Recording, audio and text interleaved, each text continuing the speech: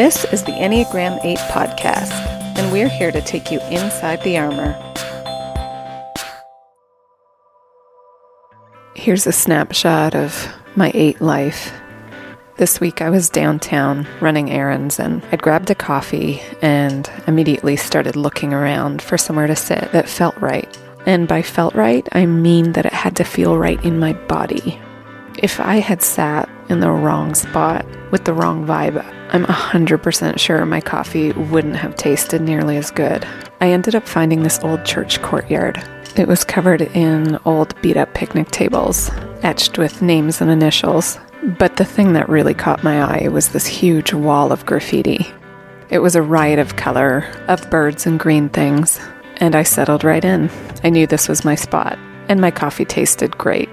For the record, I sat at the very back of the courtyard. I think that might be a thing a lot of us do, right? We sit at the back of every room so that we can keep an eye on everyone who's coming and going. I don't think we do this consciously, but I think we find ourselves there an awful lot. And I think it's because it makes us feel safe. Who else is going to watch the door? Who else is going to be watchfully waiting, poised, and ready for a fight? Go for it. Hello. Hi, everyone. I'm Joe. I'm Erin. So this is episode 1. We are starting our podcast adventure, and we love that you guys are here for that. You and I, between the two of us, we must listen to about a dozen Enneagram podcasts. On a regular basis. Right. Yeah. I have learned with a little digging that half of them at least have 8s as hosts. Oh, yeah. So it seems to be... Well, we're good at running the show. Yeah. It's on brand, so to speak, for 8s to be the hosts and leaders of things. But what's been missing? Why do we think there's a gap that needs filling? In all those podcasts, why do we feel like we needed to start this one? Honestly, I feel like we skip over a lot of 8 stuff. I think the 8s are great at hosting. We're not great at being vulnerable. Right. So what I've found is a lot of them are showcasing other people, and we're good at that, right? We like to bring other people along and show off their strength and whatnot. But a lot of them stop. They get right to the line, and then they stop when it comes time to dig deep into their real heart. Why do you think that we can offer things that other 8 podcasts can't? I think we're in a place to be willing to be vulnerable. We've taken long journeys to get here. And you'll hear more of our stories in the coming weeks. Between us, we have a lot of heart in us. We lean more into the heart space than the head, which is going to give you a sense that we're maybe softer 8s than a lot of 8s out there. But don't be fooled. The core is very much there, and you'll see that there are certain things that we just struggle to tolerate and handle. We just need to give a caveat right at the beginning. We are jumping in as if you already have a basic understanding of the Enneagram. So we're going to be talking about things like instinct stacking and tri-type and wings, line movement, and all of this stuff probably sounds absolutely like gibberish to a lot of you. So what we're going to do is we're going to put a list of books and podcasts that we think will really help you beginners go back and figure out your type. If you don't know what type you are or what number you are, then you really should go back and listen to the other podcasts that we're going to put in the show notes. Right. And the reason why we think that there's a place for every listener here, no matter what type you are, is because if you aren't yourself an 8, you live with an 8. You either love them or hate them, or either way, you for sure have thoughts about them. This we know.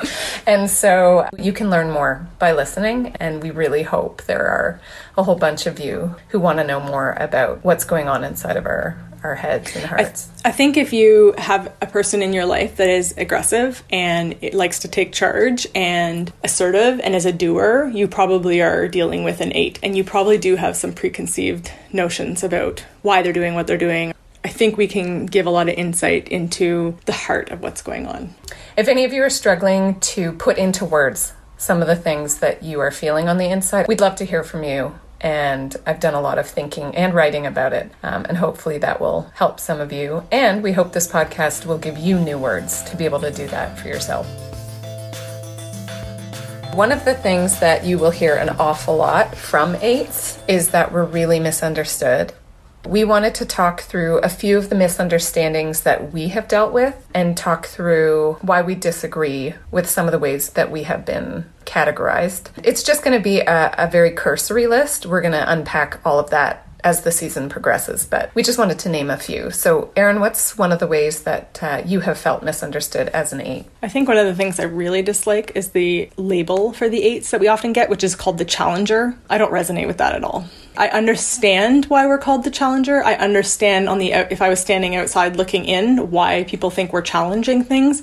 I just think we're misunderstood in terms of why we're challenging things. And maybe we're not even challenging things. I don't see it as a challenge when I'm going into something to dispute or argue. It's that I see a different end.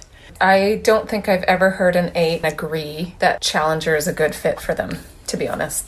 I heard a wonderful podcast, and the man who was speaking mentioned that he had enough 8s in his life that he also felt like that label was misrepresenting them. And so he did a bit of digging, and he went to a thesaurus, and he took the word challenger, and he went through a list of synonyms until he found a word that had a similar flavor but fit us better. And I have to agree with him. And the word that he chose was advance.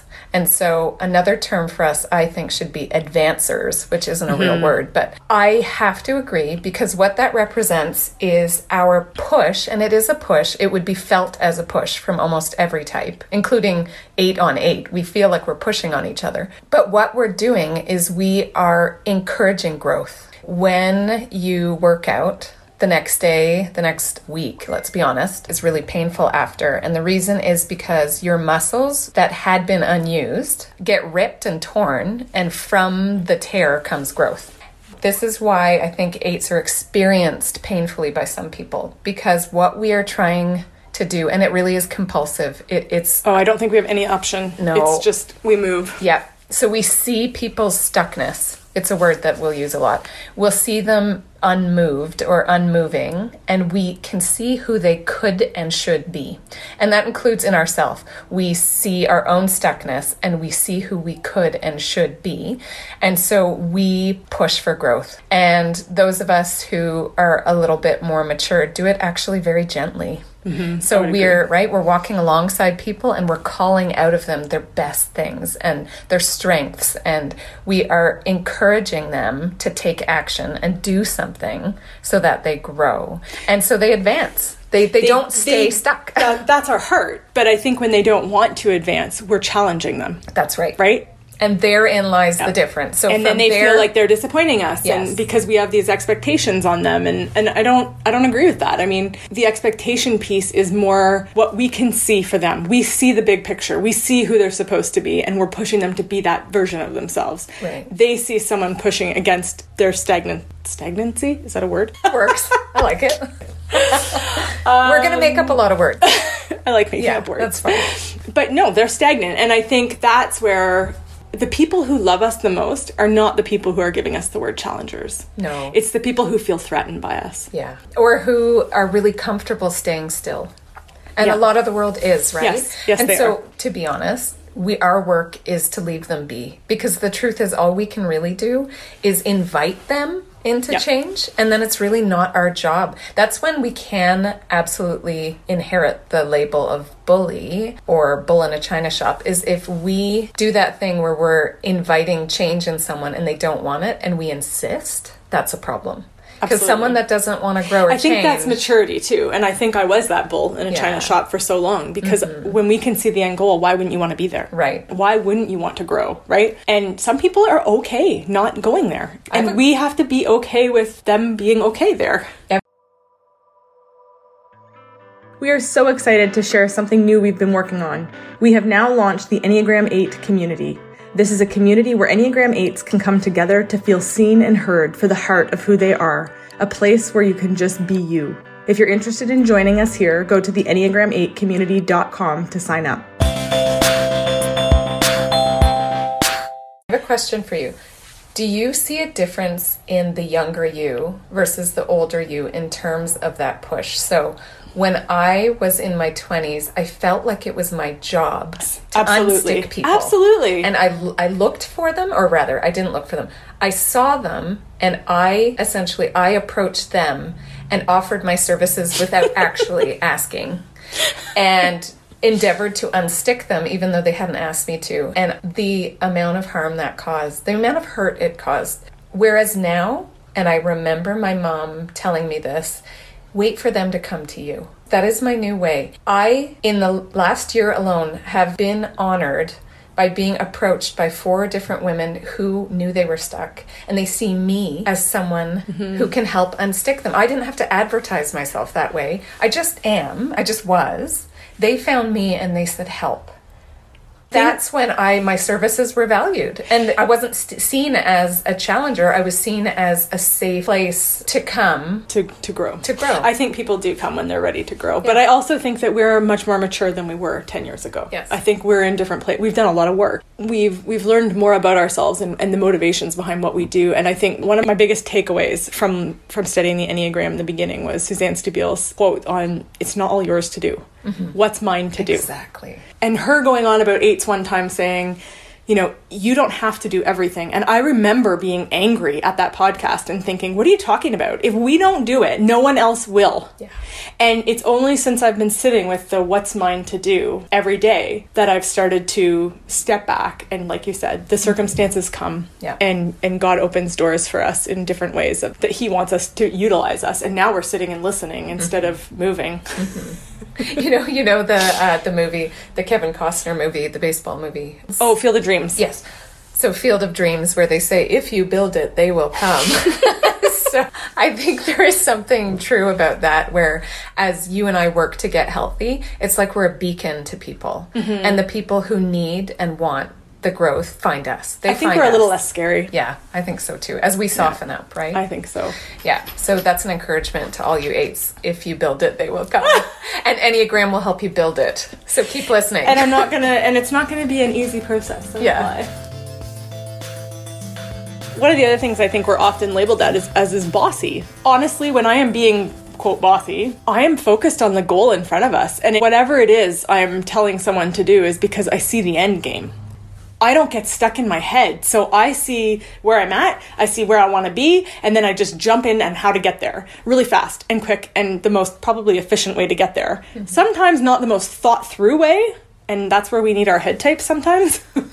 But we will get there quickly and efficiently. I think we're misunderstood a lot in that. One of the things that gives me the greatest joy is being the boss of a project, or right now I'm co-chairing the council at my children's school. And it's not that I love being in charge, it's that I love being able to make Maybe I do love being in charge, but I love being able to follow through on the things that I want to follow through on. I want to be able to make the moves quickly. I want to go from A to B and get there with my plan and do it fast. But I also want to bring everybody with me. We have an amazing school and I have amazing parents on our council, and they all play a role just as big as mine, and a lot of them bigger than mine. All I do is kind of bring the picture together.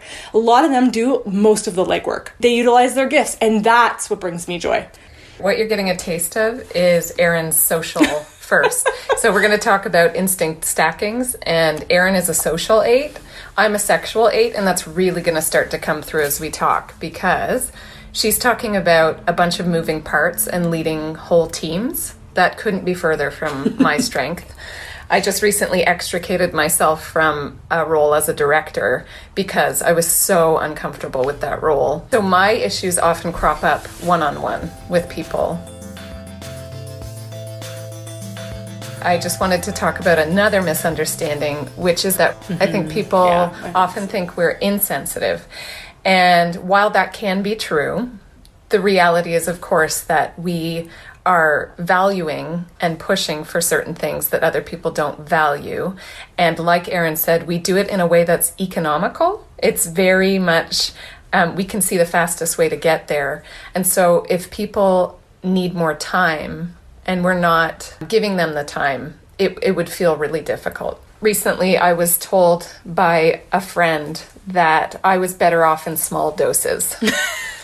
And it definitely stung. But I immediately absorbed it as truth and something I needed to think about.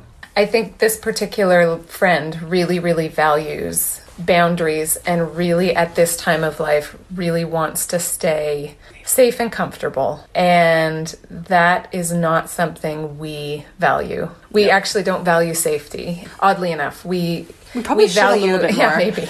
Yeah, maybe. But no, we don't. No, we value growth above all, and that's not safe because it's unknown. You're pushing into zones and realms that you haven't before, and so it's uncharted territory.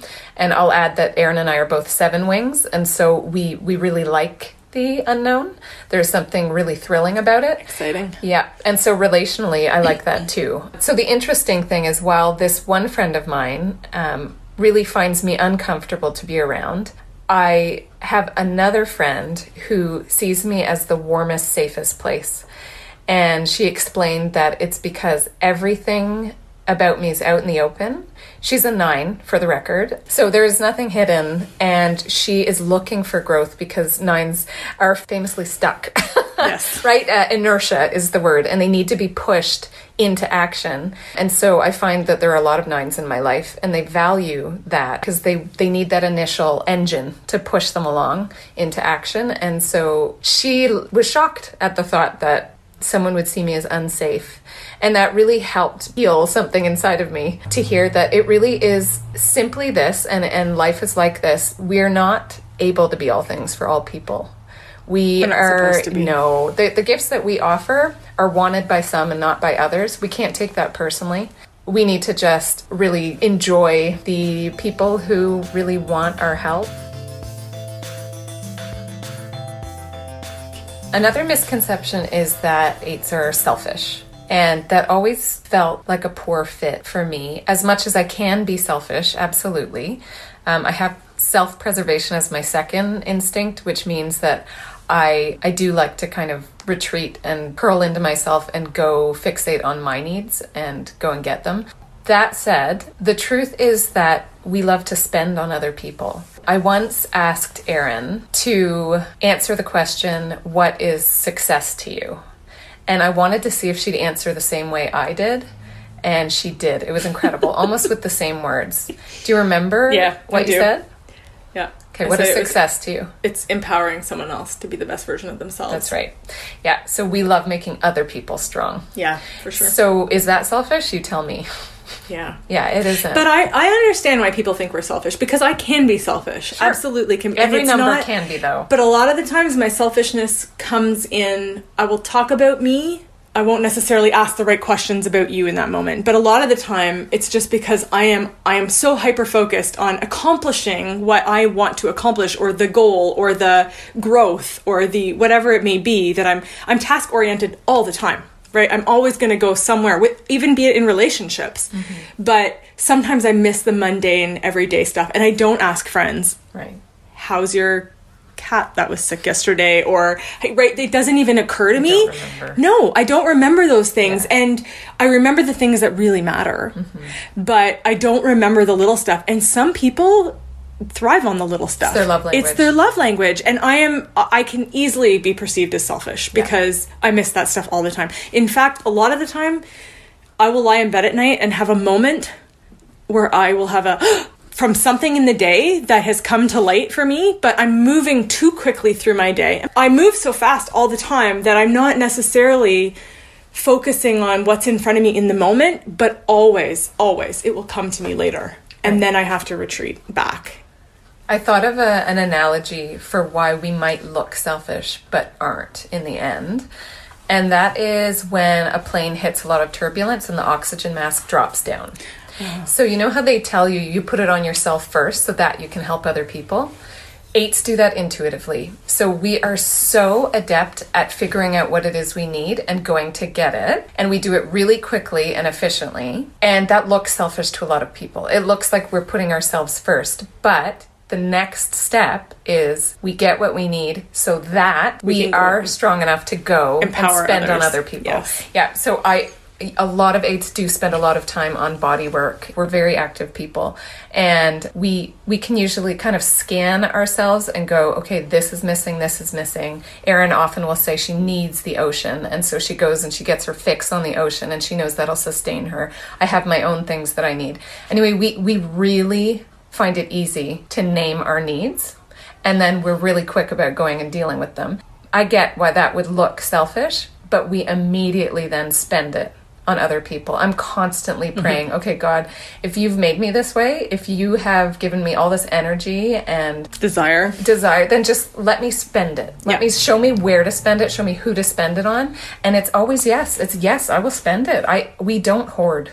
No. We're not hoarders of our energy and our strength. We love to spend it on other people. So. Another misunderstanding, and this is a misunderstanding I think 8s have about themselves, is how many times have you heard someone in your life say, I don't care what they think? And usually it's an 8. Yeah. I think I use that language all the time. Right. So you're lying to yourself. Yes. That's what I'm here to say is you're a big fat liar pants. And you actually care so much that it hurts so badly that you went numb to it. So my theory is that 8 kids had hearts so big and so soft that the agony of caring that much was too much. And so we had to put some layers over top of it. And if we don't learn to get back to it, we're going to stay numb. And we're just going to live life without half of ourself, which is feelings and empathy and all of that. Right. And that will hurt not just everyone else, but it'll hurt us. You do care. And we're hoping that we can help you remember. I think the reason people often think we don't care is because we do what we're going to do anyways. Someone saying something that offends us doesn't stop us. It hurts us and we feel it, but it doesn't make us stop doing what we're going to do when we know there's a goal or purpose in mind. I was thinking about how there is a very key difference between our brand of caring a lot and people pleasing. We are very markedly different from, say, a 2 or a 3 that cares what people think and then adapts. The difference with us and why it looks like we don't care is because we will feel the pain of not connecting with someone a lot, but we want to connect with them as ourself. Yeah. So the thing that we love the most is feeling connected to someone who loves us just the way we are. The truth is we're really bad at adapting. We specialize in being ourselves, maybe more than most numbers. That can be a problem, but it's also a gift, is we know we're very anchored, we're very grounded, and maybe that's a good thing because it means that we're a stable place to be if we're healthy. And it means that what we're looking for is connection as we are. And I don't mean as the unhealthy version we are. I just mean as we are with all our quirks and whatnot. We want people to say, I disagree with you, but we can agree to disagree. I love that. I love when people do that. So then... Or even better is when they give us more food for thought. Right. Absolutely. Right? I'm not saying we don't change long term. We do. It just happens in little pieces incrementally. And we do it because we align with it. It's not because you wanted it. I was going to say, it has to be something completely logical and rational in our brains too. And part it has of our, to make sense for we us have to and be agree. real. We have to agree that it is the path for growth for us, right? Yeah. And then we will go ahead and put one foot in front of the other and make the changes. But in the moment, that rapid fire adaptation that 3s and 2s do, we don't know how to do it. No. So we kind of remain unmoved and carry on as we are, and that looks really callous and it looks like we aren't caring, but just could you please know that we actually don't know how to make those quick adaptations, and we don't want to. We really want to be seen and known as we are, and then go ahead, invite us to change, and we will definitely take that into consideration and put it into work, later. But in the moment, it would be so great if you just could see us as we are and not expect that kind of mirroring that a lot of other numbers do. Yeah, because it's just not going to happen. It's not possible. No. It makes me uncomfortable even talking about it. That's it for today. We hope by now you've realized there's a lot more going on under the surface, and you'll continue to follow along as we take you inside the armor.